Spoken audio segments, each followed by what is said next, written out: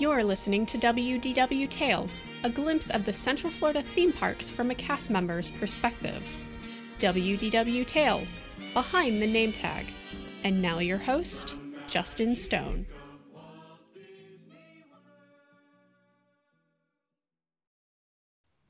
Hey everybody, welcome back to WDW Tales. It's been a while since we've talked, but thanks to this quarantine, I have nothing but time.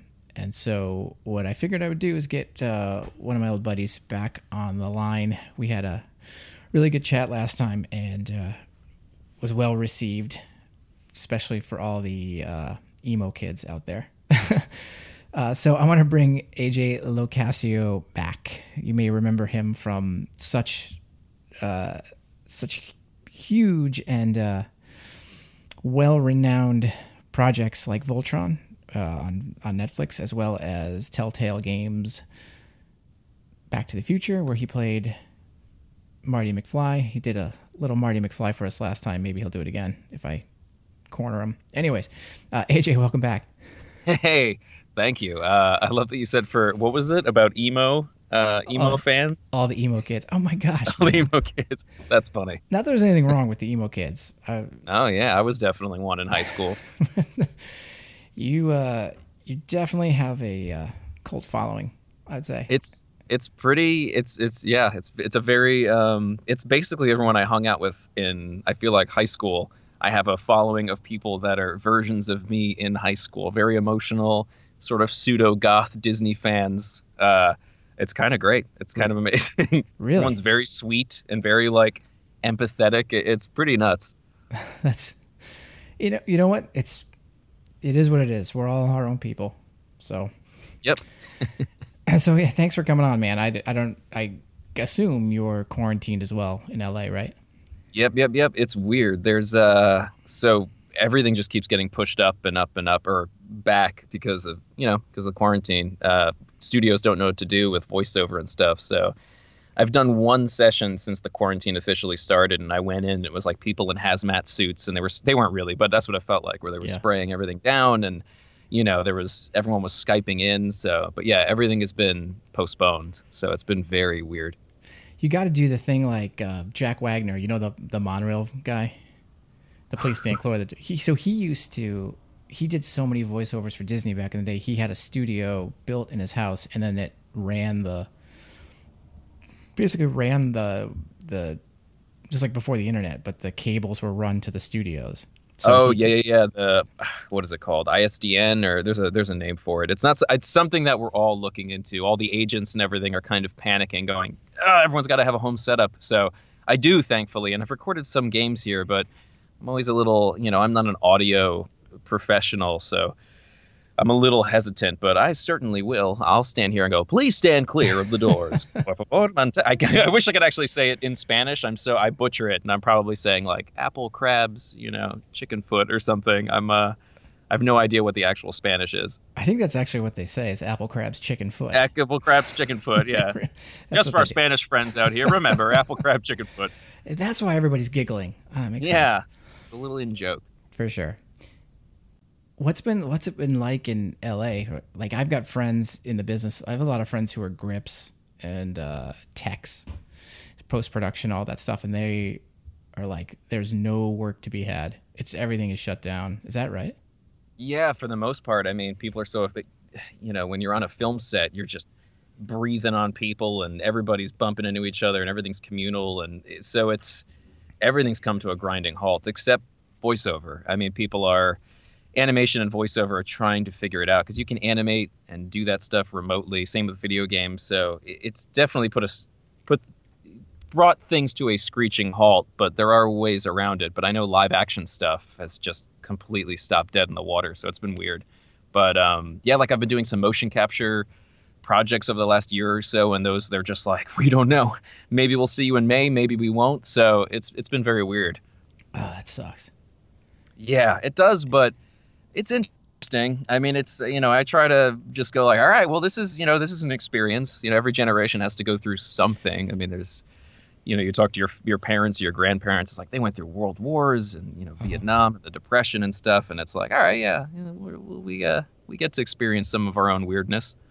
I thought I'm a huge Cubs fan, being from Chicago, and seeing the Cubs win the World Series, I was like, that's it. That's the thing. And then last year, like, Aunt Becky went to jail for some. Oh yeah. And I was like, living in a weird timeline. Aunt Becky went to jail. Bill Cosby's a nightmare human being. Like, all these things that have, it's very bizarre. We're living in a very strange alternate reality. Seriously, it's like concentrated, like, or just there were so many weird things back in our parents' days too that they just focus on the big stuff. But every day is like big stuff, right? Yeah. Donald Trump, the guy from Home Alone 2, that's like, oh, it's right down the hall, is our president now. Like, we watched Home Alone this Christmas, and it's always like this weird reminder where it's like, oh yeah, that something that was just a funny little joke, 25 years ago is like an actual serious thing now. It's very weird. We're living in a very surreal time. It really is. The other thing, and then we'll get into the topics, is The Simpsons really have predicted almost all of this. It's horrifying. It's terrifying how prophetic they are. It's like deeply scary, the things that you see. Like, look, The Simpsons predicted this. And it's like, have they just done so many episodes where it's the idea of, what is the thing about, like, if you have enough monkeys at a typewriter, they'll write the full works of Shakespeare? Like, right. Maybe they're at that point where they've just done so much. They've just scraped the barrel as low as they can. And they said, let's say Disney acquires Fox. Okay. It's crazy. It's amazing. It is surreal. Yeah. Anyways, yeah. It's the same here in Seattle. I mean, we're like ground zero. So it hit us 2 weeks earlier than everybody else. So it's kind of weird that we've, I think, assimilated to the new normal a little faster. Right. Yeah. People are in denial out here where they're like, it's not going to be like, I have a friend who has a wedding in like 2 or 3 weeks. And it's like, it's just very weird because they're like, do we pull the trigger? And I'm like, it's very scary. It's very weird to think these things that you planned, years ago or whatever, now, like, you have to, suddenly everything just needs to stop. Yep. It's very weird, but, necessary. We're doing it for the health of everyone in the world. It's very weird. Yeah. All right. Enough of that. All right. Enough of this quarantine shit. Sorry. Can I say shit? Sure. Okay, cool. I just did. Yeah. We have very low standards here. Don't worry. Okay, good. I'm naked actually right now. I have no clothes on. Perfect. Yeah. So somewhat related. It's funny because as you also follow people on social media, there's a lot of imagery and conversation around the parks being empty. Like the resorts are empty, the theme parks are empty. And I keep looking at these pictures of, either airplanes flying over and showing the parks, and it doesn't really sink in with me. And I think that's because I stated this on social, is because working at the theme parks, you go in when it's empty, you leave when it's empty. I was there for 9/11, that was empty. So it was, I'm like, it makes total sense. But some people are like, oh my God, the world is ending when Disney closes its parks. Yeah, it does. I mean, it makes me think of, you've seen Nara Dreamland. Mm-hmm. Like it feels like that. I think to people who haven't, been in the parks while it's closed, it feels very apocalyptic. But as a kid, we always used to, when we would go to the parks, we would make sure to get the latest reservation so that we could stay in the park for a little bit afterwards and get to experience it solo, which was, surreal but beautiful. Like the parks when they're empty is really something. I'm wondering, the thing I was thinking about the other day, I was like half between awake and asleep, is if the music's still playing right now. I would guess it probably doesn't. So but I know that it plays all night when they're doing maintenance and stuff, right? No, I mean, when it we doesn't. were there, no. So funny thing, when I was a little kid and I would talk to my brothers and I'd be like, oh, this is so cool, I wonder what it would be like if I was the only one here. Do they shut down the rides? And I distinctly remember my brother saying, it would be too expensive and hard for them to shut it down and then turn it back on, because it just takes so much to run the attraction. Right. I always believed that until I started working there.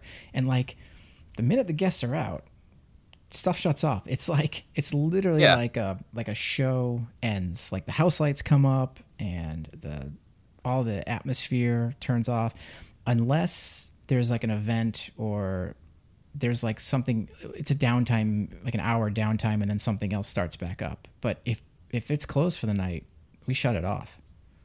That's good to know. That would be weird to just some guy hitting a button all night sending Indiana Jones cars through the ride. Yeah, well, I know that wouldn't be the case, but that's kind of what it sounds like. It's too expensive to stop it. We have to just hire people to run the ride. But like, my girlfriend worked there for a while on the Indiana Jones ride and Jungle Cruise, and she was like, yeah, it shuts down. She had to walk the that blows my mind that you got to walk the tracks like as a cast member. You have to go do that. Like that would be terrifying and magical. No, it's awesome, except when I never minded it. I minded it at night. It's in the morning when I would like work Journey to Imagination or Horizons or even Movie Ride, when there's all these human figures just staring at you, and I'm just waiting for them to come to life.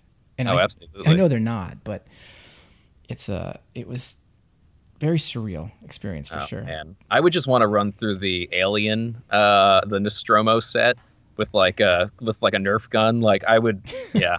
I mean, it would be terrifying because it's like, you know, you're on the Nostromo, but it's such a beautiful set, or was, R.I.P. Oh, man. There used to be I'll get back to the park being closed for a second, but at the ride, there used to be these magnets in the ground. They're called road bed sensors. And as the vehicle went over it, it triggered the road bed sensor, which triggered the animation for the scene to start. So it would be totally dead. And all you would hear is like the music, like the hiss and the steam. But you wouldn't hear like Mother's voice. The alien wouldn't come down. Right. But maintenance had this, it looked like a golf club. And on the bottom was a magnet, and they'd walk by, and sometimes they'd have to trigger it. And so there'd be no vehicle in sight. And all of a sudden the animation would start and you'd freak out. Oh man, because that's maintenance was terrifying. doing their test. Yeah. Wow, that's great. I was going to say, going back to the empty park. So when I was at Universal, I worked, as you know, in the recording studio. And all the music for Universal Orlando, the park specifically, all the different lands, Hollywood, New York Street, used to be called International Bazaar, where The Simpsons is. It's all run out of one central location, and all the background music is played off of CDs, and they're just on repeat. And when I had to cut that music, they basically are on different channels. So if you would imagine, one CD has the background music for New York Street and for Hollywood, and all it does is the players are mono channel. So the left channel is New York, the right channel is Hollywood. But if you listen to the CD in your car stereo, you hear both of those tracks at the same time. So sometimes they'd be flipping out the CDs, and I'd be working like a late shift, either setting up Christmas or something like that, and all of a sudden we'd be in New York Street, and you'd hear like the Men in Black music, or you would be in Hollywood and you'd hear the New York Street music. It'd totally throw you off because they're messing with the CDs and they're trying to get the levels right. But all of a sudden you're just totally thrown from what you're used to hearing in one spot to be in another, and you're just like, wait, what? That's crazy. What a weird system. Yeah, it's just an easy way for them to...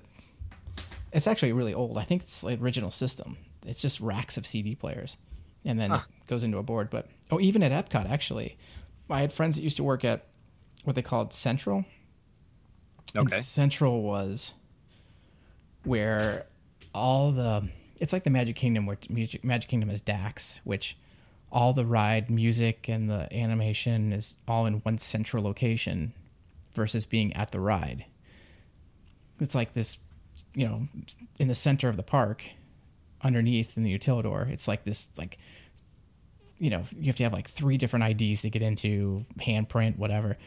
But you could go into that or to Epcot, and you could hit a button and listen to like Figment doing his thing, or listen to Ellen's Energy Adventure, or listen to World of Motion right there.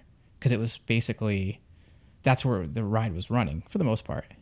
Weird. What a weird setup and system. It's like, so you could slip a Britney Spears CD in there or something, or like, how fired would you be if you tried to do something like that? Pretty much. But for Disney, they were like the first to run off. It used to be like 16-inch reel-to-reel tape. And then they moved it to hard disk way before like solid state was a thing. They were way in front of it. But anyways, so the park's empty. I think it's cool. I mean, what's weird to me is like the whole resort is empty, like the hotels. Yeah, that's crazy. Man, I would love to just walk through there. Right. Like I love the abandoned malls. You ever watch that on YouTube? Oh yeah, for sure. Yeah, like to kind of get to experience the surreal apocalyptic Zombieland experience of getting to go through all the parks in the daytime with no one around would be very, very weird. And especially the hotels, like going through the Grand Floridian with no one around would feel like you were walking into like a 1940s like speakeasy abandoned. I don't know, there would be something really creepy about a lot of those spaces. Dude, I was going to say the exact same thing for the Grand Floridian. Like, imagine walking through the Grand Floridian at 10 o'clock at night. Like, the music is still playing. Feel like The Shining, basically. Yeah, exactly. Yeah, that'd be awesome. Oh, man. With no one there, there's just like, the big open atrium. So, like, the music is echoing, kind of like Tower of Terror. Yeah, exactly. Yeah, that's kind of the vibe that I was thinking. Yeah, that'd be amazing. I would dig that. Yeah, me too. Just wear a gas mask and some gloves and you're good to go. We're young. Yeah. I guess there's some guy driving around the parks now and he's like harassing security guards. And he's doing it just for the social accolade. Really? But yeah, there's someone that's out there. Oh man. There's a lot of weird Disney, like I'm blown away by like the Buzzy situation. I'm sure you're well aware of that. Yeah. That whole thing, like that guy who posted videos about it and like the audacity to steal an animatronic, allegedly. I don't know if he was convicted. I know he stole the clothing, but and then be posting about it, like pictures and stuff. Is wow. The fact that people will do anything for a few likes. It's really weird, and I don't think he stole the animatronic. Definitely the clothes, but it's just, is it necessary? Like, it's such Disney fandom is such just a weird thing, because every time you think like, no, I'm not part of that, but you feel yourself kind of pulled into it, and then you're like, wait, to which degree am I in this? And is that the right degree to be in it? Well, yeah, I don't know. I find myself, I'm pretty deep in it when it comes to, but very, like, I'm not one of those people that has like, I won't collect every Funko Pop of a character, but like I've seen and absorbed every like expedition theme park and like, what's it called? Yesterworld and like all those. I'm obsessed with the history of the parks. Like that's something that I'm like I know more about that than almost anything else. And it's like that's a very specific kind of fandom. Yep. But that's what's so great about the Disney fandom is you can find a pocket that you're obsessed with. Like I know everything you possibly know about like Haunted Mansion, and there are people who that's their thing. They don't care about anything else, but anything related to Haunted Mansion they're obsessed with, And it's a very rich fandom that can go in the extreme ends can be terrifying. Like that guy stealing the Buzzy stuff is like, what is this? It's very weird. I agree with you in that you can kind of pick out what you want and you can find the right audience. Because I'm not a big Disney movie person. There's select ones, The Rocketeer, Pete's Dragon, the original, ones like that. I like the parks. I've always liked the parks more and the stories behind the rides at the parks. Like, I don't care if the characters never have. Only until my first son was born did we really do any character thing. I dated a lot of girls who were characters back then. So jealous. That's my dream. I went out with one Disney princess and it was the highlight of my life.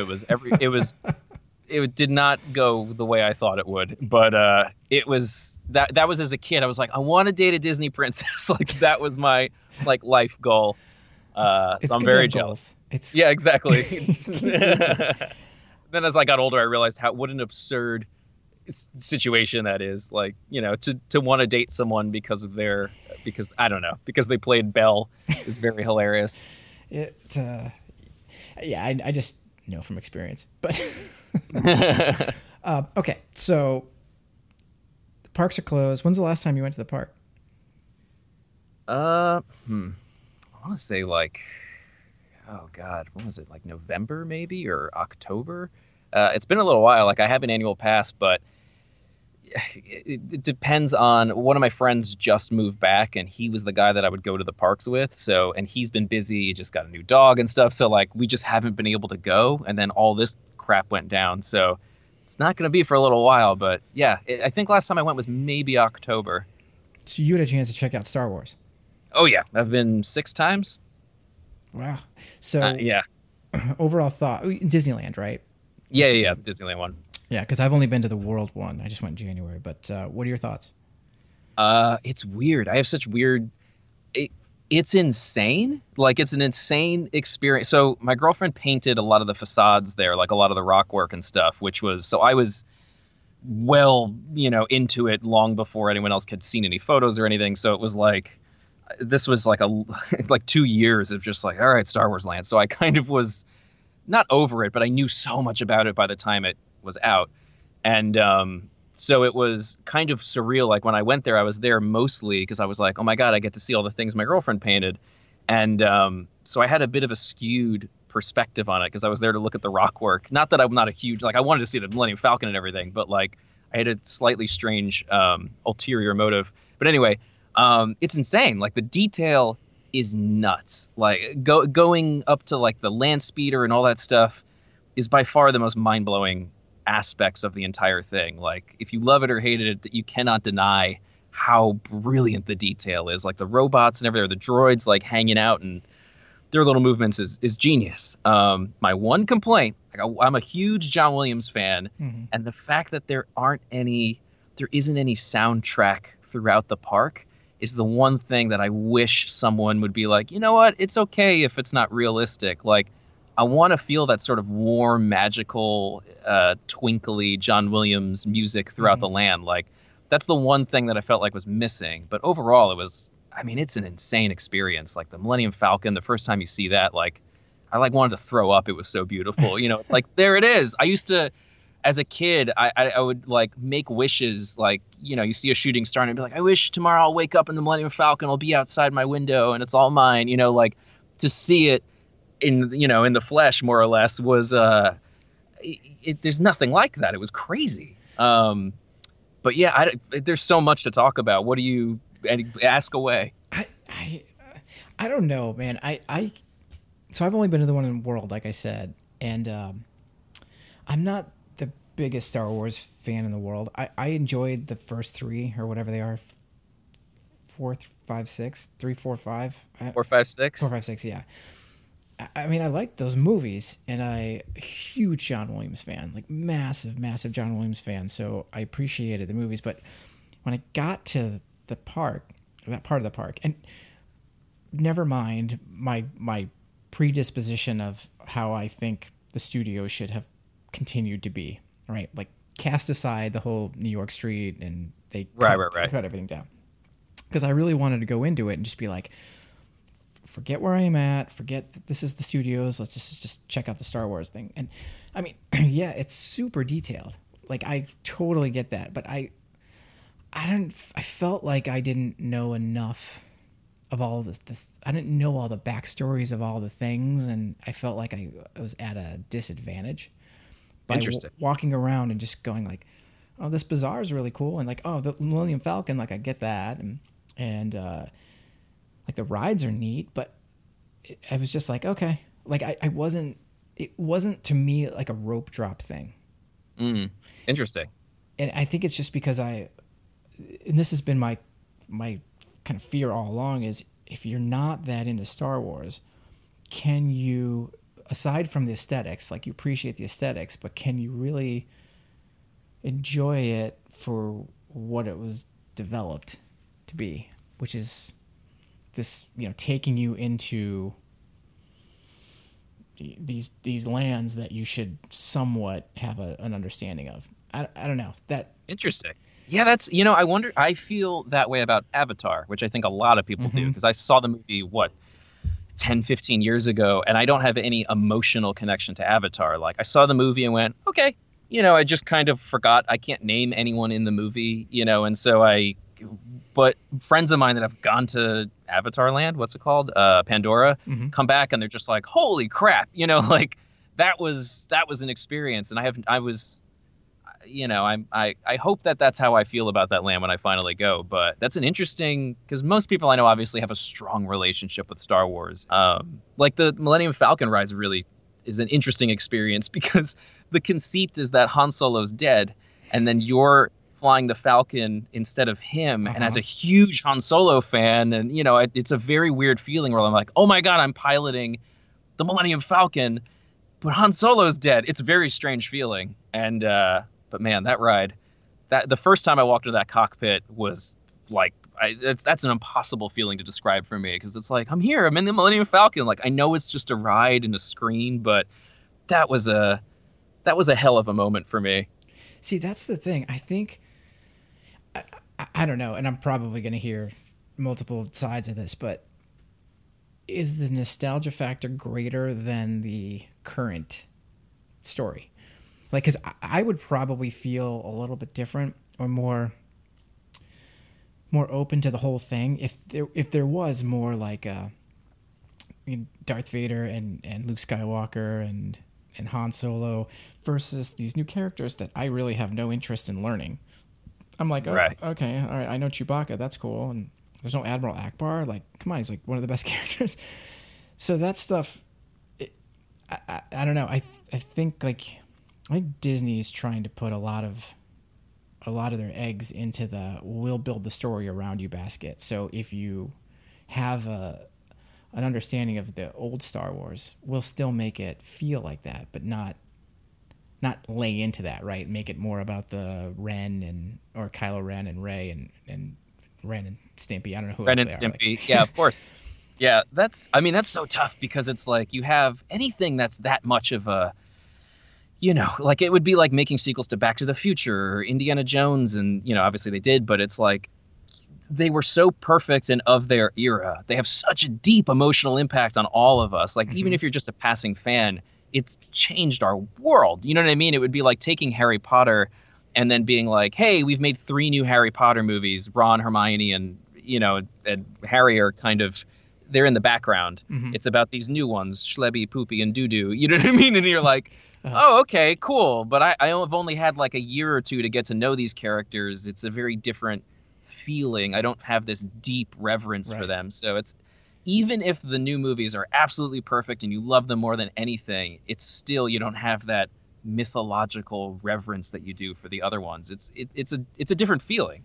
But that said, it is cool to, again, the Millennium Falcon and going to the cantina was really cool. I do, honestly, if someone said, hey, do a Star Wars park, how would you do it? I go, okay, we're doing the greatest hits of Star Wars. Like, let's do the cantina. Let's do Mos Eisley cantina. Let's do the Death Star. Let's do, like things that you recognize, like doing a greatest hits, as opposed to, I feel very weird about, like, I love the idea of like, you're in the world.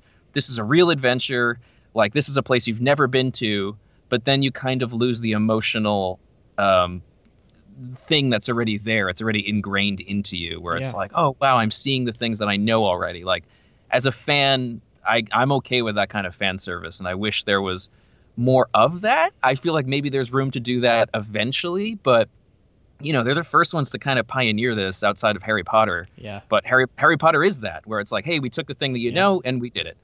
And Doo-Doo being the House of Ravenclaw. I don't know if you knew that, but but I think that's the thing is, I don't know if Harry Potter has more a wider appeal than Star Wars. For some reason, I think it does. I think the connection of Harry Potter to a greater audience is bigger than Star Wars. I'm probably totally wrong, and I know there are millions of people who would refute that. But you go to Universal and you see all the Harry Potter stuff, and the rides actually aren't that good. Like, the rides aren't. I can't ride the journey through Hogwarts. Me either. My girlfriend rode it, and she was like, "Dude, you cannot," because I get sick super easily. Like, I'll go in an elevator and need to puke. Same with me. So my wife has to go do it, and I sit there and wait. And child swap like a fool. Yeah, I do the same thing. I'm just sitting there alone with a bunch of children. Yeah, like the stay-at-home dad. What are you doing? Yeah. But my point is I can go even if I don't ride the rides, and even if I haven't seen all the movies, you get that sense of, like, the John Williams music is playing, there are people walking around in costumes, but it's not thrust upon you. Like, how do you not know this? How do you not know that the Sorting Hat picks whatever? How do you not know that the wand picks you? Whatever. You just kind of drink it in. But with Star Wars, it just feels like, I don't know, it kind of feels a little Mad Max to me. It feels a little bit like, I just... But there's such a huge difference, though. I think that's... what's funny is I've never compared it in that way. I've thought, like, oh, I like the idea that you get to go to Diagon Alley and all that stuff, but I've never thought about the actual feeling you get from the fandom or the world. Like Harry Potter still exists in our world. It's just a much more magical version of it. Mm-hmm. Like the idea of going to a castle and all that stuff and these beautiful, wonderful like pastry shops and things like that are things that we like in our real world. Like you can go visit a castle in the real world, or you can go to a pastry shop, but this is like a slightly skewed, cozier version of it. And I think the world is much more inviting. Whereas if someone said to me, would you rather go to, Hogwarts or Star Wars world, they'd be like, yeah, Hogwarts. Why Star Wars? I might get murdered, like, or shot, or it's such a violent, war-torn world that it doesn't have the inherent coziness of Harry Potter. That's a really interesting thought. Yeah, and it's also the music. I mean, if music to me is such a big thing, like I put on those ambient, I don't know if you've found those on YouTube. They have ambient playlists where it's like someone has animated like Gryffindor Common Room or Hogwarts and it's snowing and they're just playing the music from the film, a really calm version of it. Universal has that on lockdown. Like they got and Disneyland, or Disney always does, but for some reason in Star Wars they decided not to. So you lose that sort of twinkly magical quality that, if you're sitting in a silent room versus putting on one of those soundtracks, it completely emotionally transforms the space. And I think that is one of the big pulls for me, is when you're eating in one of the Hogwarts restaurants, they're always playing that soundtrack and you feel like, man, things are magical.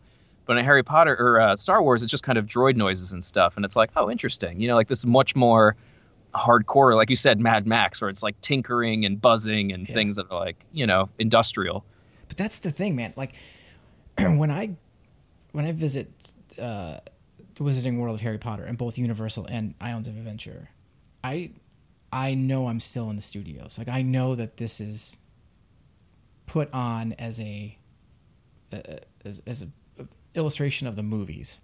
When I did the Star Wars thing, I felt like, no, like you literally are transported to Batu or whatever, and everyone's like Gerd Merlingpeen or whatever they say, Bright Suns or Gerd whatever. Merlingpeen, exactly. That's exactly what they say. And I think that's from 30 Rock. And I'm just like, am I at the studios? Am I not at the studios? Is this? I mean, I overanalyze things to a degree to which many probably don't. I do as well, which is why I have these thoughts on this stuff. It's That's why I like talking to you. I don't seem so crazy, but like to the average guests, they're probably like, no, where's the turkey leg? But right.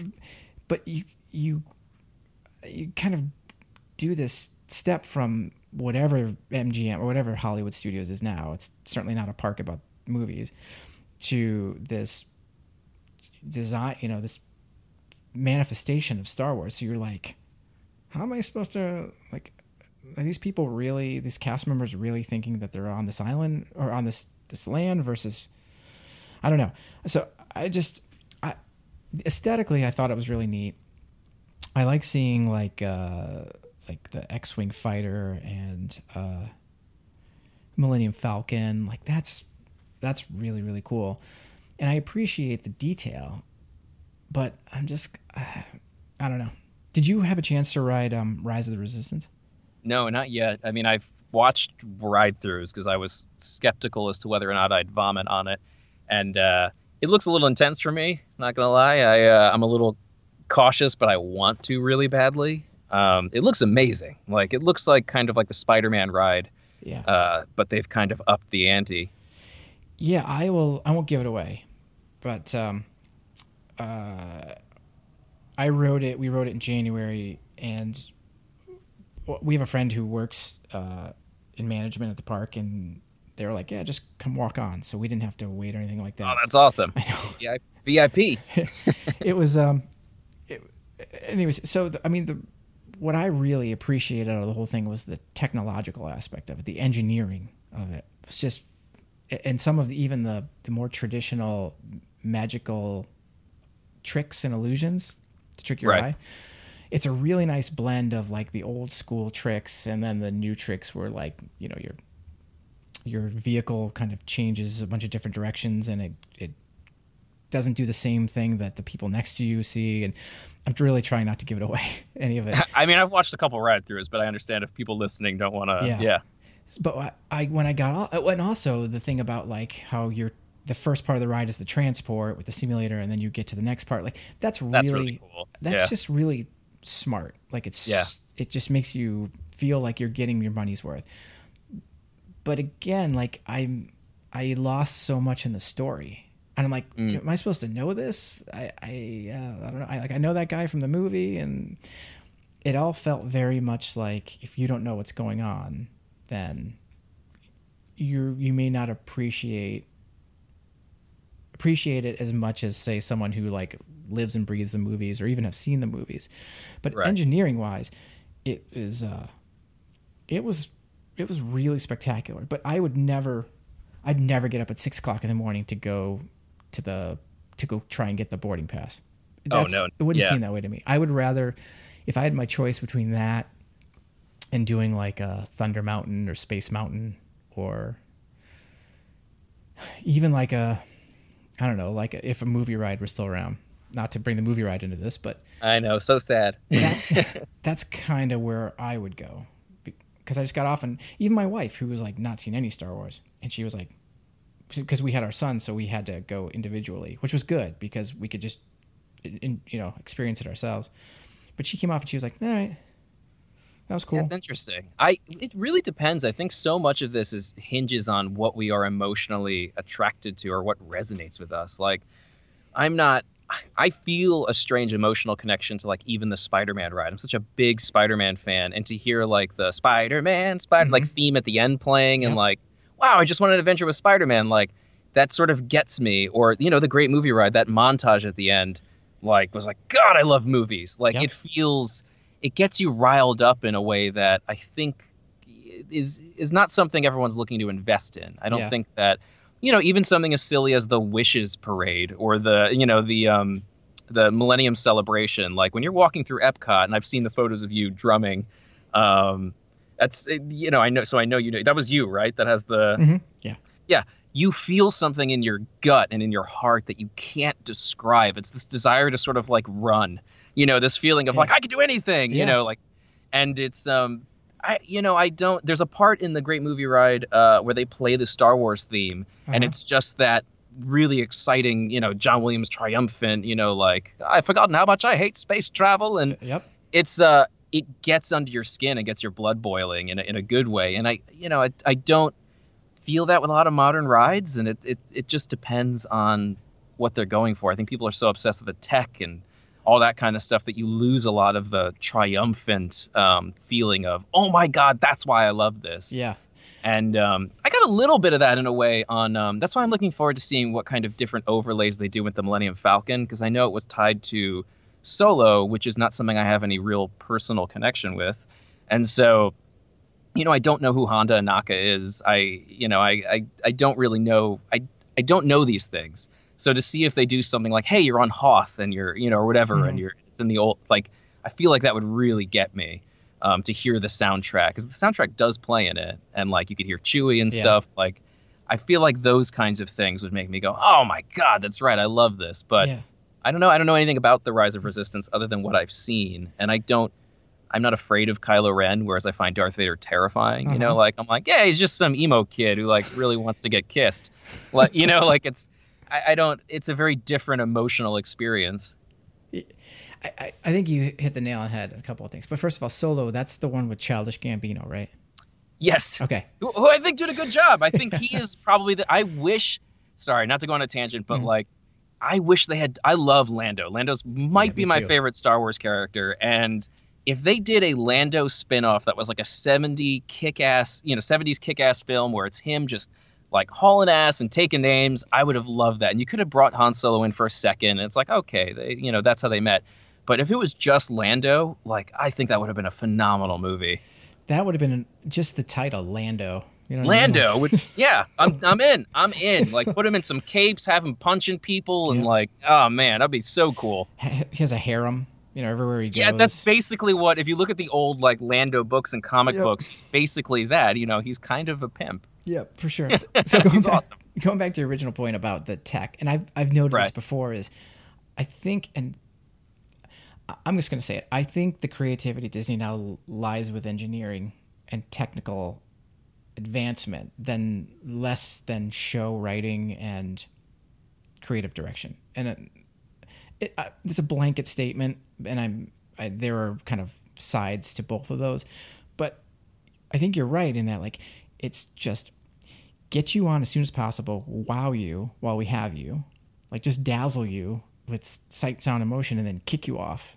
And there's no reason that you need to go talk about it again.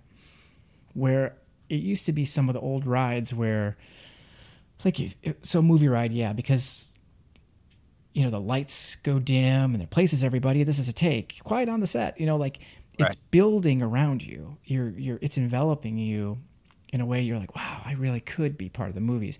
Or even Tower of Terror, where it's like, here's the story, here's the whole backstory, and then it takes you into the basement, and you hear the chains, and then you ride the ride, and you think, oh, how does that happen? And then even when you walk out, and the atmosphere is still that which kind of keeps you emotionally involved, I guess you could say. Right.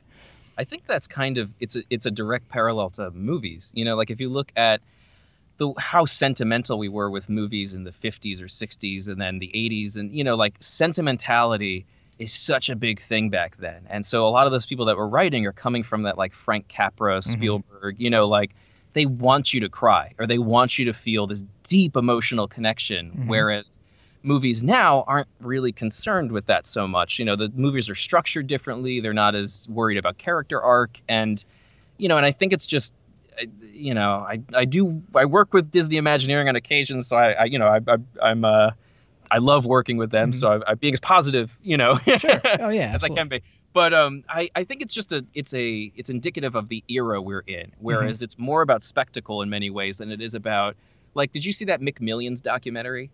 No.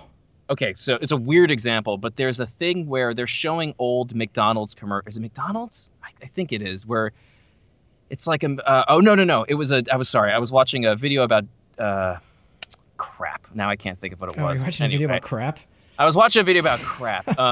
It was basically like, it was some video where they were talking about, it was like Disney World or McDonald's, where it had this really sentimental music where they were just like, wouldn't it be? Oh, I know what it was. It was about the Disney Vault. And it was about it was some like yesteryear or some video where they were saying like, imagine if your kid grew up without Pinocchio, how sad their childhood would be. And it was all about just making you feel guilty. And they had this like music, like make memories, you know, something that if we saw it today, we would think it was almost a parody. But I remember watching that stuff as a kid and going, oh man, you know, it's like Wishes, or it's like, you know, the Millennium Celebration, where culturally we were okay with being sentimental. And I think that that's a big thing that we've sort of kind of thought was, we think it's cheesy now, whereas we want to see, I mean, like that Spider-Man animatronic thing swinging over the campus is one of the most insane things. You know, we want spectacle. We want to go, how did they do that? You know, as opposed to leaving the great movie ride sobbing, you know, which, you know, is basically how I'd feel every time. Or inspired. Like, right, exactly. Yeah. When you walk out to you and you're like, I want to do that. You know what I mean? Like, even when I was, when I told the story a dozen and a half times, my sister opened the ride in 89 and I was 11. And we went in like June. So the paint was still fresh at the park. And I ran to the front and I got on the ride, and then my sister was there and she was the cowgirl and she was like, hey, you look like trouble and whatever. And I got off that ride and I wasn't like, I want to work at this ride. Thankfully I was able to, but I got off and I was like, God, movies are so cool. Like, right. Yeah. And I absolutely adore movies. I love them, but I don't love what I watch on the screen. I love how they're made. When I was little, actually up to probably to like a month ago, I'd be like, I wish I was the president of movies. All movies. I want to walk onto any lot, any soundstage, and just watch what's happening. That's the stuff that I love. I don't love the output of it. I like people's emotions of the output of it, but to see how that thing is made, and to your point earlier about Frank Capra and even the Alfred Hitchcock, the way that they pull the strings to get you to do something. That's why, like, I don't watch Marvel movies. I don't need to. There's no reason to watch Marvel movies. I have no emotional hold on any of that because it's just sensationalism. It's effects. Right. There's no character development. There's no story.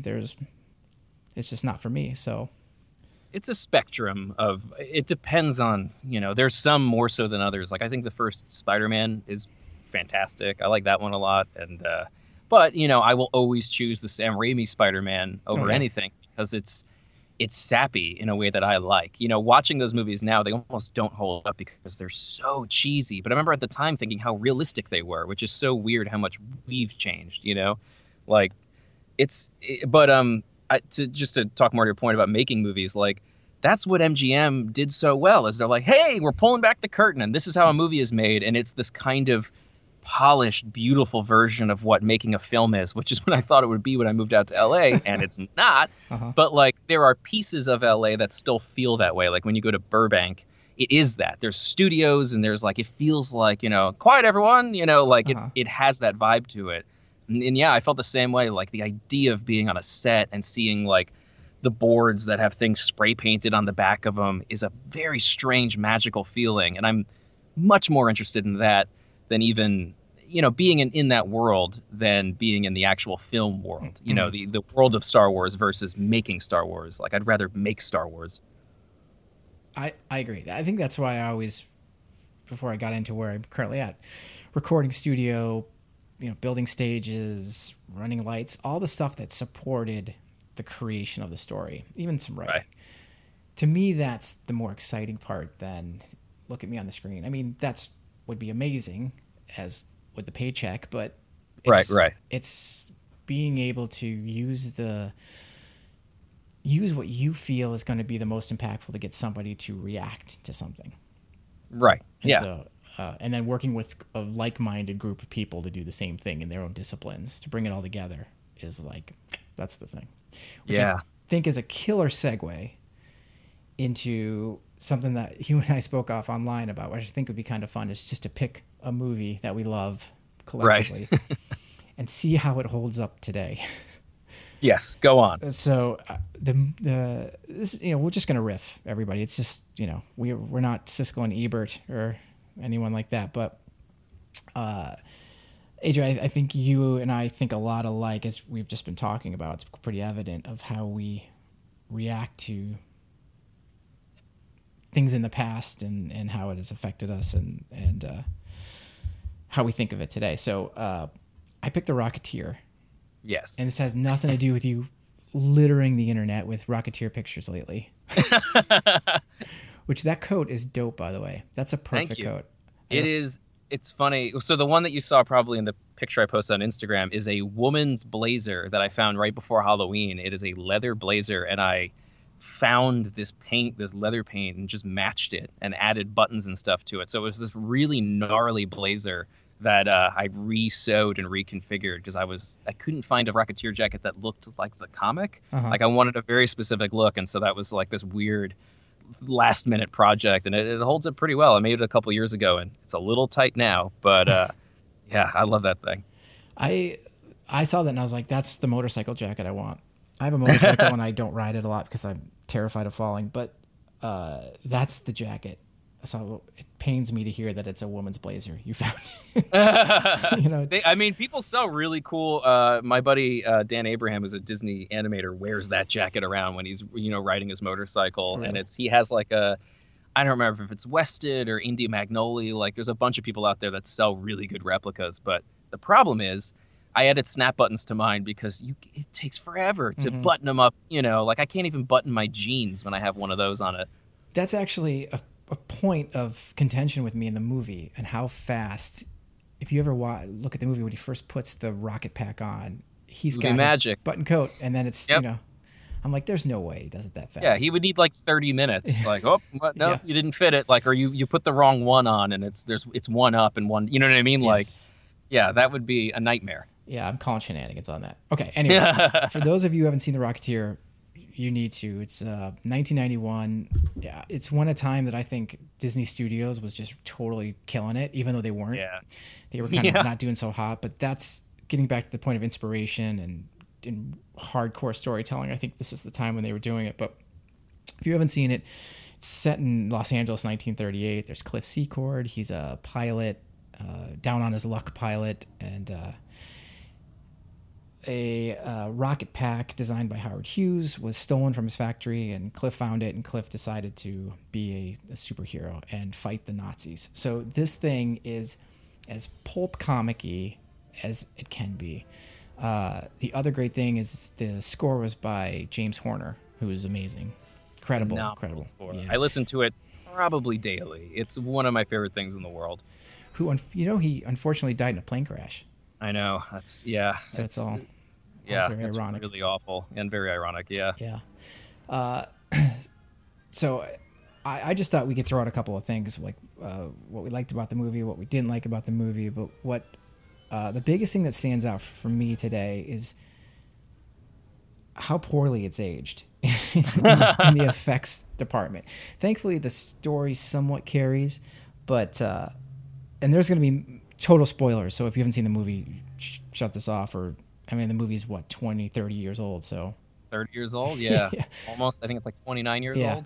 So I don't feel that bad, but you're looking at the effects, and the effects are just like, there's a part where they're in the South Seas Club, and there's a big battle that ensues, and Cliff Secord, as the Rocketeer, gets on this ice sculpture, and he slides. Hands down, worst part of the movie. It is. That's the part when people say there is that one scene. I'm like, I know which scene it was. Yep. Apparently, they ran out of money, and they had a big thing they were gonna do, and they're like, I don't know, just swing him around on a rope, because that's how it feels. It feels like they're literally just like when you watch a movie and there's a stage play that goes wrong and someone just starts swinging into the furniture or the scenery, like that's what that scene feels like.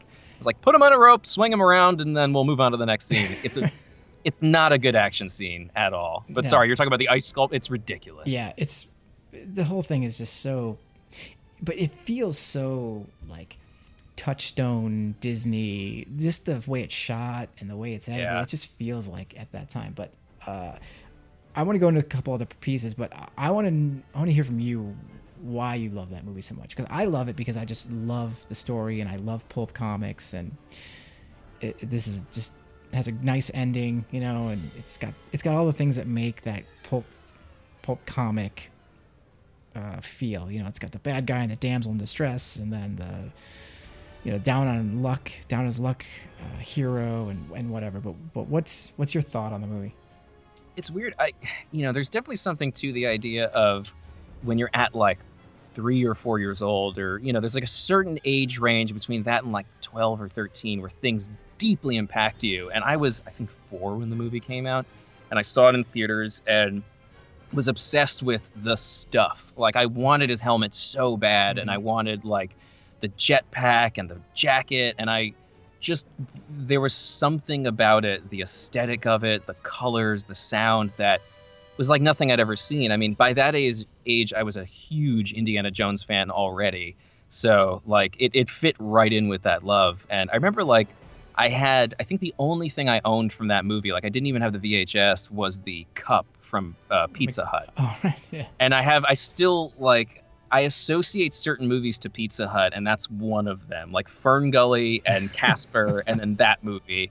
Like, they had a really cool cup that came with like a pizza box with a picture of the Rocketeer on it, and like, I don't know, it just there was something about it. Like, that helmet to me is one of the most beautiful designs, and like Boba Fett, where you look at it and you just go, I want it, I want to be it, I want to be around it. Like, I will never get tired of looking at it. And so I think it started with that.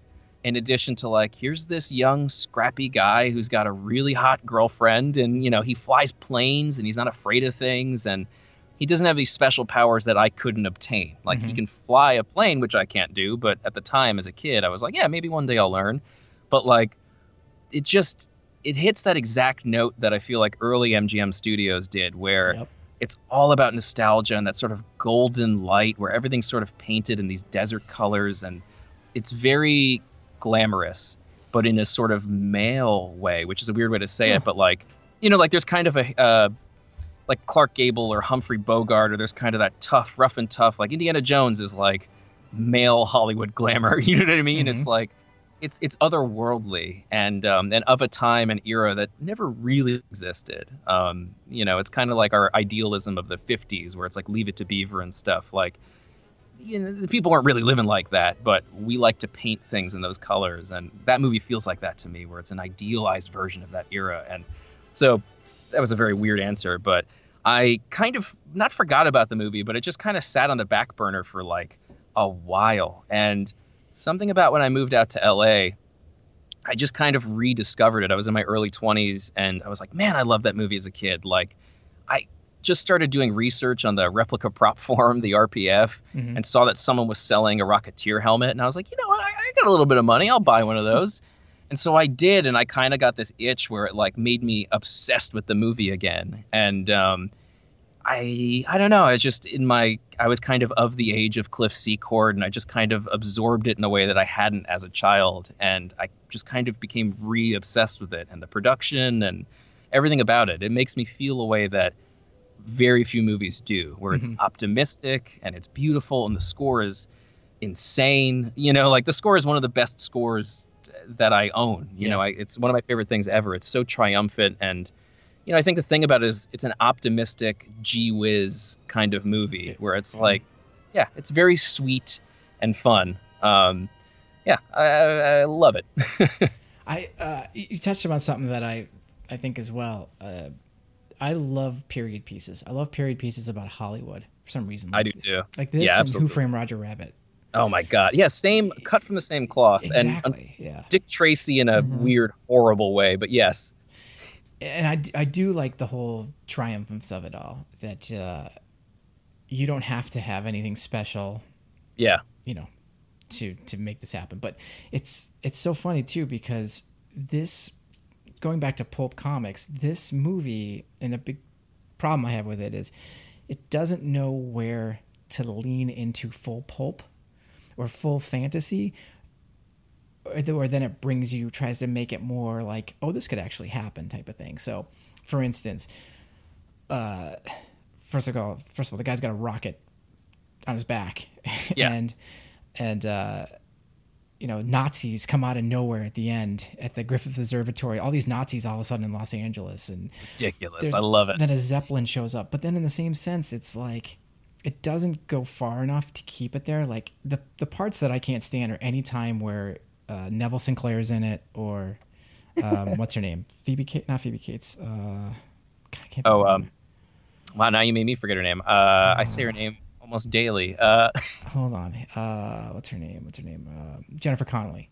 Jennifer Connelly, yeah. Anytime the two of them are doing a scene, it just grinds to a standstill. I like them together. I think they're really? good together. Yeah, well, I do agree with you on the Neville Sinclair thing. Like I had a weird when I rewatched it in my early 20s. I was kind of like, man, that kind of was weird. Like I was just sitting in front of my computer. I played it on DVD, and I was like, man, that was especially. I thought Timothy Dalton's performance was bad. Like I was like, ooh, I don't like this at all. Yep. And then like very shortly after, my friend invited me to the screening at the El Capitan, the 20th anniversary, and I was like, oh, yeah, I'll rewatch that. And there was something about being in a theater that sort of washed all that away, where I was like, oh, this is. He's playing to that. He's being an insane person. And it kind of made me feel very differently about it. It was a weird sensation, because I went from being like, the movie's not as good as I thought, to being like, this is way better than I expected. I know that sounds a little crazy, but it was a different experience. And then I've seen it in a theater again recently, and the way the audience reacts to his lines and his performance is like, oh, okay, he's doing basically theater acting on film. And it changed my perception of it. Okay, I'm glad you brought that up, because that's the thing. Because I just rewatched it again this morning. It's not that Timothy Dalton was bad.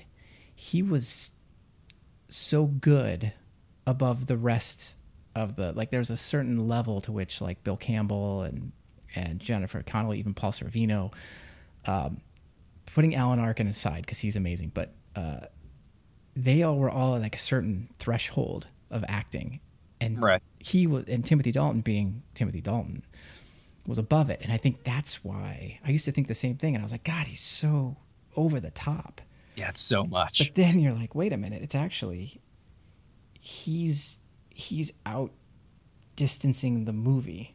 Right. You know what I mean? Like he's really, He did his own thing. He was like, I'm going to do it. The thing that gets me that every time is when all of a sudden he has a German accent at the end. And you're like, wait, what?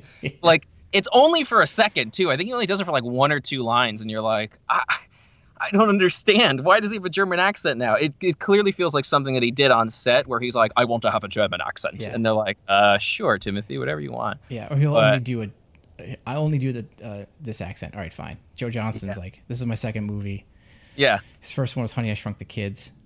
I don't know if you knew that, but but it's funny, the style of acting I think is so, with Bill Campbell and Jennifer Connelly, like I think they fit the 40s. When you watch It's a Wonderful Life or something, there is a texture to the way people are acting, or like White Christmas, or any of those. I don't know why I'm only making Christmas movie references, but that's there's a heightened sense of how they're acting that fits the era, which I don't think translates super well now, but it at the time I was just like, yeah, they nailed it. That's what people acted a little strange. But that's the thing. That's the imbalance that I see, is the campiness of the pulpiness of that acting, where like of course he's gonna have the beautiful girl who's trying to be an actress, and he's kind of aw shucks. You know what I mean? Yeah. That's exactly how I would describe that entire performance, is aw shucks and gee whiz. But then it kind of, certain parts of the movie, it moves and it becomes too realistic, and then it goes back to the fantasy, and it pulls me in and out. And I can't explain it. I can't pick a certain point, or like even like maybe not acting, but the guy, like the gigantic guy who crushes the. Yeah. So he's not my favorite part of that. He looks not good. I know. But when he gets on top of the Zeppelin and he belts himself in. Yeah. Like if this was full on pulp, if this was full on fantasy like an Indiana Jones, he wouldn't have locked himself in. You would have suspended your disbelief of how is he staying on top of this Zeppelin. But that sets it up for him not being able to escape. I know. But they find some other way. His foot gets caught in totally. They tear the Zeppelin and his foot gets caught, whatever. But he could have fallen through the Zeppelin. That would have been cool. Yeah, but also the thought of Los Angeles back then. It's all orange fields, and there's only so much Hollywood, and all the Art Deco. Yeah. And Neville Sinclair's apartment with like the Egyptian theme. That's what makes that movie so cool. Is that I think the sum of it, the pieces are greater than the sum of the parts. Right. Does that make sense? Yeah, totally. Bits and pieces that you pull out. That's what how I pitch the movie to people is, I'm like, there is so much. It's almost like, here's a really good, it's like a kit bashed movie. I would love to take so many of these pieces and do a remake, but like there are certain things where it's like, all right, let's tone that down or let's get rid of that. But I think as far as how you adapt the comic book into because I love the comic book, but I don't know if you've read it, but it is a difficult thing to translate to a film, because especially it doesn't, a Disney one. Yeah, it does not work in that way. Like that's why I was surprised they did the Disney Junior cartoon, because the source material is very sexual and very violent and very very male driven. So it was very strange. But anyway, I think how they adapted it's perfect, because they took sort of the elements of the fun and the beauty of the comics and made it safe for a general audience, whereas the comic book is it's some guy who really liked pulp stuff and pinup, and it's in there. It's got a grittiness to it, and there's like Marco of Hollywood, this like seedy photographer taking nude photos of Betty Page. Like you can't include that in the movie, but I would love if someone I don't know if anyone would actually be able to do this, or people would even have a palate for it, but to take this movie and remake it now, keeping the screenplay like 80% intact, and just adding those little bits that sort of even it out, because there's so much good in it. But it would be cool to see if they're gonna be like, all right, let's have another go at it. But my fear is honestly, like I highly doubt they'll ever make a sequel or a reboot, but you cannot set this movie now. I've heard a lot of rumors of like, we're going to do it modern, like his great-great-granddaughter inherits it. There's nothing miraculous about a rocket pack in 2020. We have it. It only works in the 30s. Yeah, that's right. Even if it is a period piece, like if they even move it ahead, advance it 15, 20 years after World War II or something like that. Not the same. It's not. And even I would hate to see somebody take this thing and make it a darker version of what it is. I think you're totally right with the 80% rule. Like keep it to what it is and keep the screenplay the same. Maybe update the effects a little bit. Like, the story itself is a solid story. Absolutely. The premise is a solid premise. It's just, I don't know, I guess it's your point, they ran out of money or whatever, but you could see where there were inconsistencies or where it didn't feel like it had it didn't have the full attention of either the studio or whoever was making it in specific pieces where you just go, wow, how was that scene so good? And then you go to this, you go to whatever, like everything with, going back to inspiration, like the first 35 minutes of the movie when they have the plane and the plane crashes because of the whole shootout, and then they get the rocket pack and then they try to figure out how to work it better.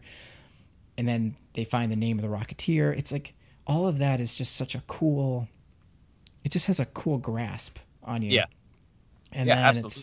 That opening shot with the music is insane. Seeing that in a theater again is like, it's magical. I mean, you get chills when they open that door and it says the Rocketeer. It's like, oh my God, I wish someone was making something even half as good as this nowadays. Like, it has that, like we keep talking about nostalgia and that feeling of sentimentality. People are afraid to be sentimental in films, and I don't think games are, which is a weird tangent. I think that there's a lot of great storytelling going on with games, and sentimental, that value is still in there. But I think as far as movies go, they want, Batman versus Superman and those sort of hard hitting, like, this couldn't exist today. Like, even Captain America, as sentimental and great as that is, and it's the same director as Joe Johnston, still had that edge to it. It still has that darkness that is like, come on, you could have gone full cheesy. And I think as they got more comfortable with the character, they did on certain levels. But I don't know if you could do that today, because it's just so pure of heart and sweet.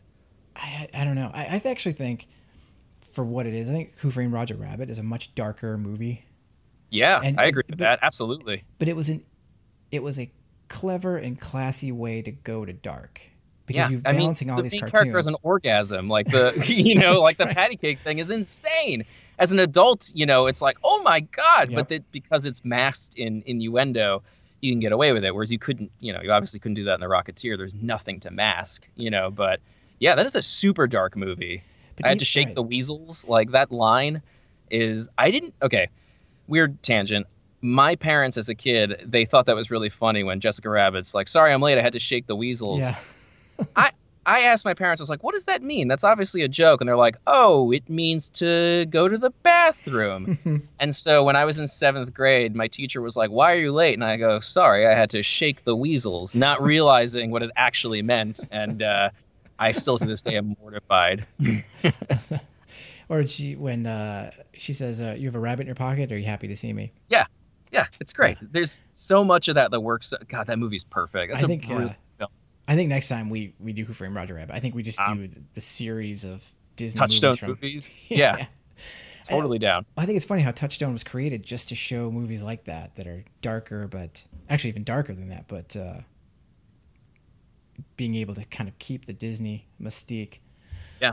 But I didn't know this. I don't know if you knew this, but with The Rocketeer, and I might move this earlier into the conversation, there was supposed to be a scene that was shot at MGM Studios of The Rocketeer, where the Rocketeer was flying over Grauman's Chinese Theater, and Ginger Rogers was getting her handprints in the cement, and then everybody looked up and saw him, and then the guy doing the spotlight on Ginger Rogers like panned up to the Rocketeer, and he was like so in awe he fell off the scaffolding, and the Rocketeer caught him and landed, his feet landed in the wet cement, and then Sid Grauman like wrote The Rocketeer, and that's why the Rocketeer's footprints are at Disney MGM Studios. Did you know that? I did know. It exists. I have the Topps cards, and pieces of that scene exist in the form of Topps cards. I would love if someone found that footage, but there is proof of it existed. Yeah, I did not know that. Yeah, you could actually see the Topps card is like his footprints in the thing, and I think it's him flying past the theater. But there is, I think even there might be promotional stills from it, but it does exist in one form or another. I just don't know. I don't think anyone has the footage. I don't know what it is about The Rocketeer. It's one of those movies where if it's on, you stop and watch it. Yeah, If absolutely. you're watching it on a DVD or Netflix or Disney Plus, you fast forward through some of the parts. Like this morning, I fast forwarded through some of the parts. I was just like, ugh. That's how I am with Temple of Doom. You know what I mean? I'm Oh, like, yeah. God, I love Temple of Doom, but like, I don't need to see the dinner scene again, and like, I don't need to see the elephant scene again. Like, there's certain things where I'm like, all right. Like, let me get to the good stuff. But I don't know. Rocketeer to me is such a comfortable movie. I know it's flawed, and I think there's something about a flawed movie that's almost more attractive to me in a way, where it's like, oh my God, if they just did this, because it's no longer just a film to me. It's almost a project. And I find that really exciting. Like the best gift anyone can give me is like something I can build. And I feel that way about movies too. Like I like breaking down, like I know this is blasphemy, but like the Haunted Mansion movie is such a weird movie that I've watched it like a dozen times. 'Cause I'm like, how could you have made this a great movie as opposed to this weird experience? Yeah. And like, I'm fascinated by that kind of storytelling. I think it has a lot to do with like I watched a lot of Mystery Science Theater as a kid. Yeah, me too. And watching bad movies makes me go like, wow, how would you fix this? How would you make this not bad? Okay. And yeah, Oh, sorry, I didn't mean to cut you off. go ahead, cut me off. Haunted Mansion is a great movie. It is a great movie if you tilt your head and you squint a little bit. And what I mean by that is forget Eddie Murphy and forget Jennifer Tilly. The rest of the movie, like the whole story, is an amazing, amazing story. It goes back to this Rocketeer problem. It's the campiness versus the reality. Yeah. And you could have made that movie really dark and sinister, but not a horror movie. Right. Or you could make it a hardcore comedy. And I think they leaned a little bit towards the comedy because of Eddie Murphy, and that's his natural, that's what he does. Right. Then you sit there and you go, well, should I like it? Should I not like it? Does this part make sense? It doesn't make sense. I love the Haunted Mansion, but I can't stand Eddie Murphy and his role in it and how it's done. I enjoy him in it because I'm just such a big Eddie Murphy fan that him just doing his thing, like they got dead people in the backyard, like just the way he delivers that line, I'm like, that's funny. It just feels like two different movies to me. Like they came together. Totally. Yeah. Or you know how, of course, like how Will Smith or whomever, like they have their own writers. A script will come through. Is that a thing? I actually didn't know that. They have that's funny. So they'll do, most of the top name talent in Hollywood, they'll get a script and they'll say yes to the script, but then someone who works for them will go through and rewrite their lines to make it more on brand for the character. Huh. That's really interesting. I didn't know that. That's why you get like a lot of, like Eddie Murphy or somebody like that. That's why or Arnold Schwarzenegger is a big one for that. That's why he's memorable. He's not memorable for the whole movie. Or he is, but the lines are essentially reworked to fit more of what his brand is. That's an actual job. Wow. That's what it feels like for the Haunted Mansion is like, here's the script, and then Eddie Murphy's people got their hands on it. They're like, oh, you got to write the chuckle in here. You got to write this one-liner in here and all that stuff. And so then they go back and forth with the director to make sure it still fits the theme of the movie and all of that. It's still respectful to the movie. Right. So it feels like that's what happened is like he got a script. He's like, I'll do it. And then gave it to his people, and then they rewrote it and made it just too goofy for me. Yeah, I could. Yeah, I mean, that's why I have it's such a project movie. I'm watching it going, God, how could they have made this a really great movie? Mm-hmm. I mean, honestly, it's an interesting idea, taking a family and having them go to the Haunted Mansion. Like, it's like, okay, that's an honest attempt, but like, just so I can't stand his wife. Which is such a terrible thing to say, but like her performance to me is so unbearable and so difficult to watch. And I know she's British in real life, so her accent to me is just too nasally and too weird. She's like, oh, Ramsley, like she sounds like Olive Oyl, and so she's a bit of so much of that movie hinges on her performance and her sort of like interest in what's going on. And there's a lot of things that are just so not believable. Like, I really like the guy who played Master Gracey. Yeah. He's spooky and I don't know him from anything else, so he's got this otherworldly quality to him. But the realism of how is she okay with this creep with like a cravat being like, grabbing her hands and like staring into her eyes and like yelling at her. It's like, this is weird. Like, there's so many things that are just illogical to me. But I think the kids are kind of cute. Like I think their performances are all right. It's a bit weird and very Disney Channel-y, but It is. I think honestly this movie would have been great as an ABC like Friday night movie. Like the Tower of Terror movie Steve is Gutenberg. garbage. Gonna say yeah, the exactly. same thing, the Steve Gutenberg one. But let's not forget the whole movie is underlying racism. Like, What do you mean? what are you talking? Ramsley didn't want those two to get Oh, married because they yes, weren't of the that's right. same blood. The whole story is Oh, that's racism. right. The whole thing. I was like, at the end, I'm It's- like, did anyone not just see the blatant story about why this came to be? So- He killed Yeah, her I because forgot she was, about that. unless we're supposed to look Ugh. past that. Like, unless we're not I supposed to look I at. think what they're trying to say is that they're from like different families. Yeah, I think I that's kind of know. the way that.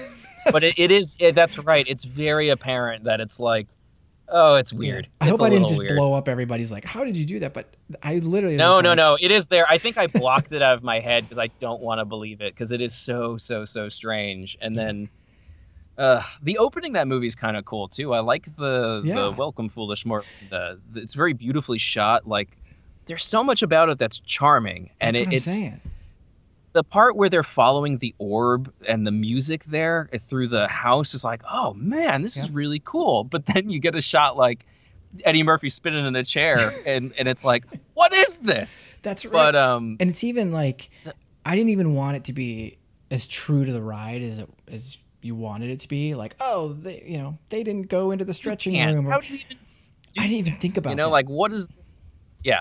But the campiness versus the serious part, that's when I was like, why? Because it really is a great movie if you can just muscle it down. Like if you can just if you're like, all right, I'll not forget about that part or the blatant racism or anything like that. But you're right, like the crypt scenes, like when they all come to life and they go into the water. Kind of fun. Me too. I think it's awesome. The special effects look amazing. Like I love the makeup, and honestly, one of my favorite jokes in that whole thing is the busts. I think look awesome. Like the animation for them look great. Like you can tell they're CG, but they move like stop motion. But then they put the busts. Really cool. They put them in the car with Leota. I do not understand that. Like, that is a weird way to just. They were like, "How do we end the movie? Like, what if they took the bus? Why would they take the bus? How annoying is that?" I know. It's just.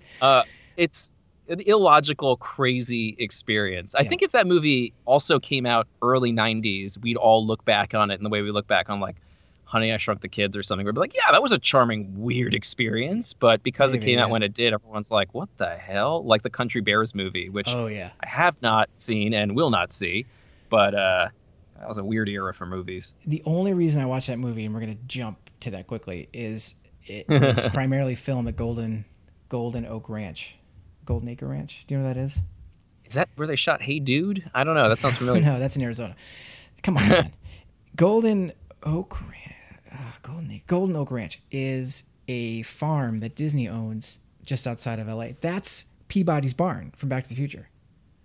Oh, that's awesome. So if you go to the website, they still do filming there, and they have Country Bear Hall, the playhouse that was used in the movie. That's still a set that you can use.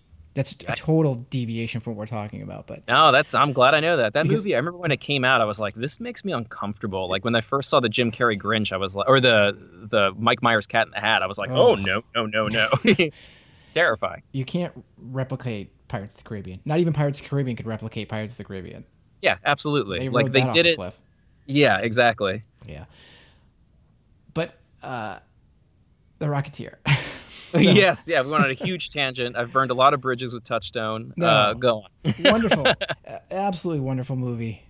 It's one of those rainy day movies or late at night movies where you just want to suspend disbelief a little bit, because it's not even just the story. Like we love the story, we love the production, but it's also that era of Disney. That was like when Eisner was on set every day, every movie. You know what I mean? Yeah. Eisner's like, nah, he should fly in from the left. You know what I mean? Yeah. Which I love. I mean, Eisner gets a lot of crap, but he did so much good stuff. Like, I think people look at a lot of the stuff he did at the end of his career, and like I watch a lot of YouTube channels where people are like, screw Eisner, and I don't fully understand why. I mean, maybe because I only look at the stuff he's done that was good, but he did so many cool things. I mean, MGM is his baby, right? Am I crazy? Like, isn't that from him? That is totally him. The great moments in the movie is supposed to be at Epcot, and then he said, why don't you guys just build a park around the ride? And I was like, this man should be my father.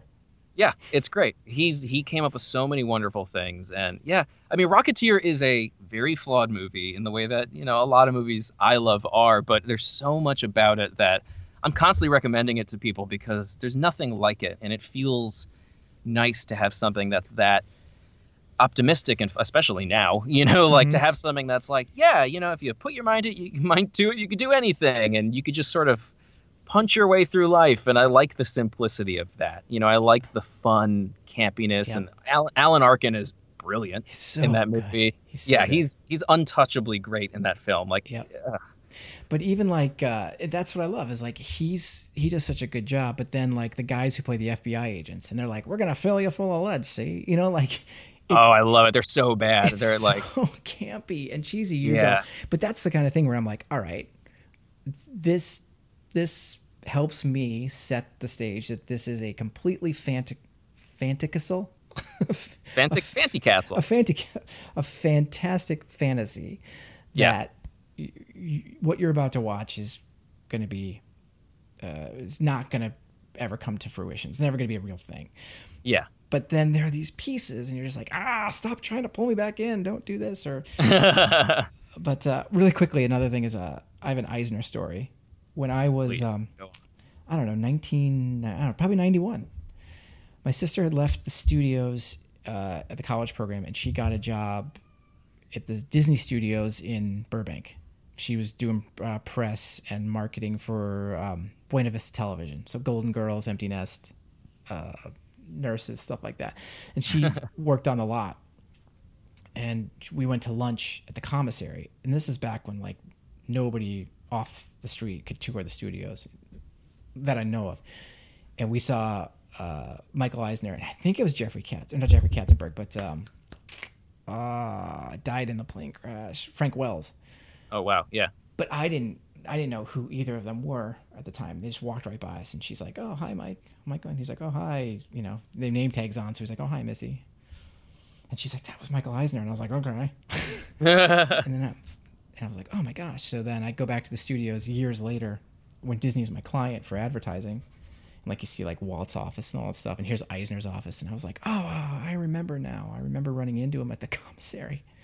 Like, who has those stories? Yeah, that's crazy. That's amazing. This guy that I know worked at I can't remember what the hell he was doing. He was working at MGM Studio. Actually, you should interview this dude. He used to work at MGM on the day it opened. Sorry, my brain just completely farted. Worked there opening day and like ran into like all the people that worked on the Muppets and like Lisa Henson and stuff. Really? And they were like, "Hey, just why don't you come work for the Muppets?" And like he got into being a Muppeteer through just being at MGM, like working at one of the restaurants or something. And they were like, "Yeah, just come hang out on set." They were like shooting one of the Muppet movies there. I'm butchering the story, but That's fine. The stories he was telling me, I was just like, "Oh my God, like what are the odds?" And it's all through just being a cast member there. I love those stories. It's kind of like the Spielberg story where it's like he just snuck onto the lot. It was that kind of thing where he was just curious, and it evolved into a career basically. You don't hear about things like that happening at Epcot. You've seen all the Guardians of the Galaxy stuff, right? Yeah, I mean, I've seen the development, in Ellen's Universe of Energy, Yeah. So I just ran all these races that go through Epcot last January, and all the courses took us backstage and took us right in between Universe of Energy and that new show building. Oh, interesting. Yeah. That building is massive. It's like the biggest soundstage I've ever seen in my life. Like, I couldn't even comprehend the size of this thing. It's just this massive orb, this massive thing. And I can't wait to see what's in it. Amazing. Yeah, it's always tough for new IP to be like, "Oh my God, you plowed over this thing that we're all very nostalgic for, which is highly, highly outdated." But, I'm excited. I'm excited to see what that becomes. Yeah, I wish it wasn't Guardians of the Galaxy. I wish it was something new. That was more. I do too, Epcot. because they already have it. It's like we have a lot of Guardians of the Galaxy already. I feel like let's, but it's a big thing, and it's one of the only things they can use in Florida, so it makes sense financially. It's like 3 Rock and Roller Coaster show buildings big. I couldn't Crazy. believe how big it is. So I just want to see what they have in there because it can't just be roller coaster track. It's got to be. Is it actually a roller coaster, or Yeah. is it more of a? Oh, interesting. I think it's like the Potter Escape from Gringotts type of thing. Like it's. So I won't be riding it, lest I hurl. Well, I You know, mean, that was it's part like- of the reason they took away the 3D glasses. Did you hear about that? Is people were just like vomiting streams all over the place because Really? because the ride was too violent. Yeah. Well, so it's a ride that apparently makes you very ill, but Yeah. adding 3D glasses heightened it. And so the idea of someone being on one of those mechanical, tech deck kind of hands and Yeah. then just spraying vomit across an animatronic is very comical to me. I would ride that ride and I would have to look down. Like I couldn't look at most of it because it was just Yeah. so. Well, that's that way with Spider-Man too. Spider-Man makes me less sick, but it still makes me sick. I think because when I was younger, I wanted to ride it so bad, I kind of forced myself to be okay with it. But it still makes me kind of messed up. But I know I couldn't do the Harry Potter one. Yeah, I can't do those. I do want to do the Hagrid's thing. That looks killer. That one doesn't look so bad. As far as roller coasters go, that looks like a pretty straightforward roller coaster. I've watched ride-throughs of that too, and it looks like the animatronics look great. And yeah, I love the big Hagrid. Like it's what a funny animatronic. I haven't seen that. I have to look through it. That's one of the ones I've been waiting to see. But like Mickey and Minnie's Runaway Railway, I finally watched. I kind of wish I didn't. It was fine. Oh fine. yeah, that was the other thing we're going to talk about. Is I have not. It's tough anytime you love something so much. Like the Great Movie Ride means so much to both of us, and it doesn't matter what they put in there. It's still going to be like, like it has to still win me over. It looks like a fun, cute experience, but obviously, as people who like practical things and like old Hollywood, we're Statler and Waldorf, like the old Right. curmudgeons that are like, I don't know about this, but I don't know.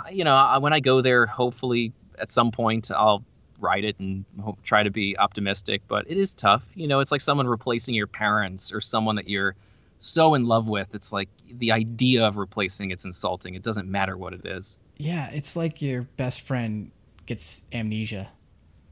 You know what I Yeah, mean? It's exactly. Like they're there, Yeah, but- it's yeah. We should totally do a podcast of Walder and Statler and just shit on everything. I think that'd be so much fun. I would never work again. I got to be so careful with so many things. Is it's like, obviously I have opinions, but I don't, the fear of someone Yeah. taking something the wrong way, or you never know. So but boy, would I. I think you're pretty safe.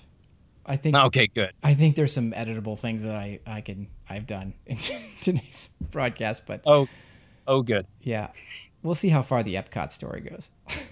Okay. Yeah. But anyways, all right, we should wrap it up because I don't want to take up most of your day, and I know you have so many things to do in quarantine, just like the rest. Yeah, of I us. know. I got to go eat a the and watch The Simple Life with Paris Nicole Richie. What a romp! I never got to see that when it came out, and me and my girlfriend have been watching it, and we're like, this is hilarious. Well, I think I'm gonna go watch Who Framed Roger Rabbit now. I think Much better choice. We're basically eating like Doritos. Like it's just garbage for our mind because we're trying to take our minds off of what's going on in the world. Yeah. Like friends of mine are like, you should watch Watchmen, and I started it, and I was like, this is too real and too good. I need to watch like people be stupid. Yeah. No, I know what you mean. I am gonna go. I think I'm just gonna do '80s Touchstone movies from now on. Roger Rabbit's next, and then maybe Newsies. I think I'll do that one too. Oh, Newsies. Yeah, we Newsies is great and also weird. A weirdly paced movie. Yep. It's on paper it works. Oh yeah. On film it's like Cats. It just didn't work.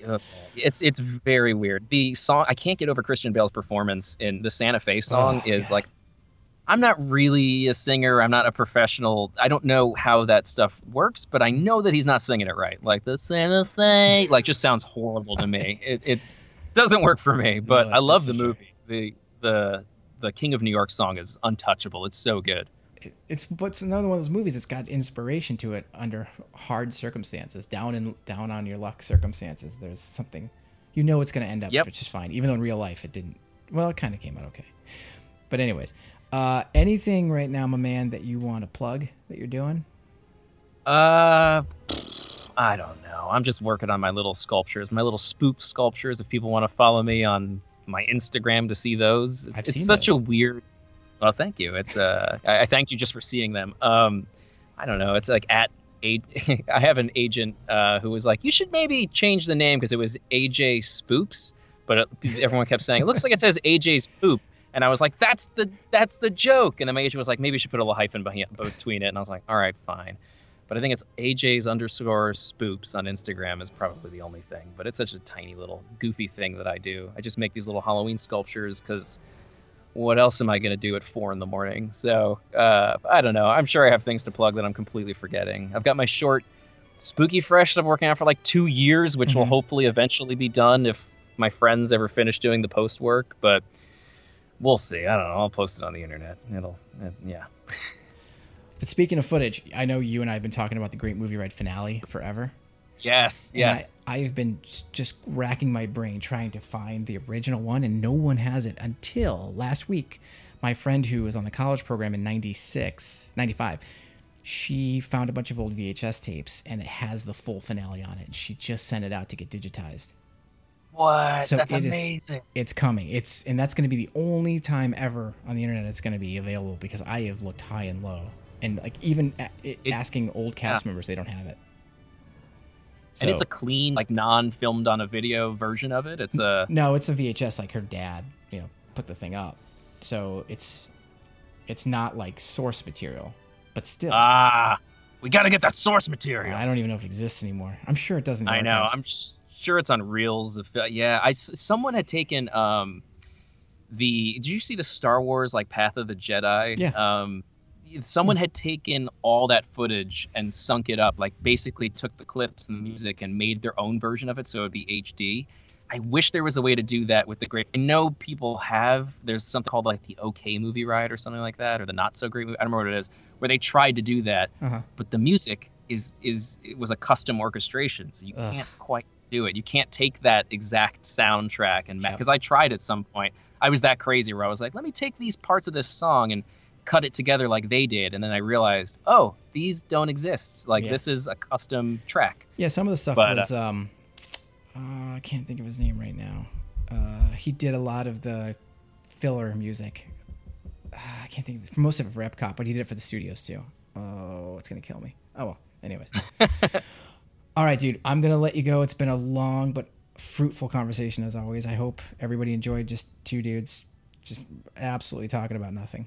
Talking about nothing. Yeah, dude, I had a lot of fun. I'm happy to come back anytime. Yeah, I hope we can make this a regular thing, because I think there's a lot of stuff that we could talk about for sure. Yeah, totally. Anyways, so for everyone else, always catch me at WDW Tales on Twitter, WDWTales.com. AJPoops.com apparently is actually don't go. Or is it AJ's? I think it's AJS_spoops. I don't know. You don't need to follow me. I don't care. I was just trying to think of something to plug. All right, man. I appreciate it. Be safe, be well. Scary times. Too. So I hope we brought a little levity to people's day, other than the Epcot story. Yeah, I'm cutting it out. Sorry. People are now going to hear this. Yeah, you should cut that. They're going to go, what Epcot story is he talking about? The darkest one. Can you believe that? Oh, my God. That was some dark stuff. Yep. Yeah, totally. I'll never know. All right. Well, thanks again, AJ. Always a pleasure. Really, anytime you want to talk. I've literally been working from home since March because everything's closed. So I've got plenty of time. Yep. Same here. All right, dude. All right. Do your sign off, and then I'll tell you my real opinions about things. And with that, we'll see you next time. Bye.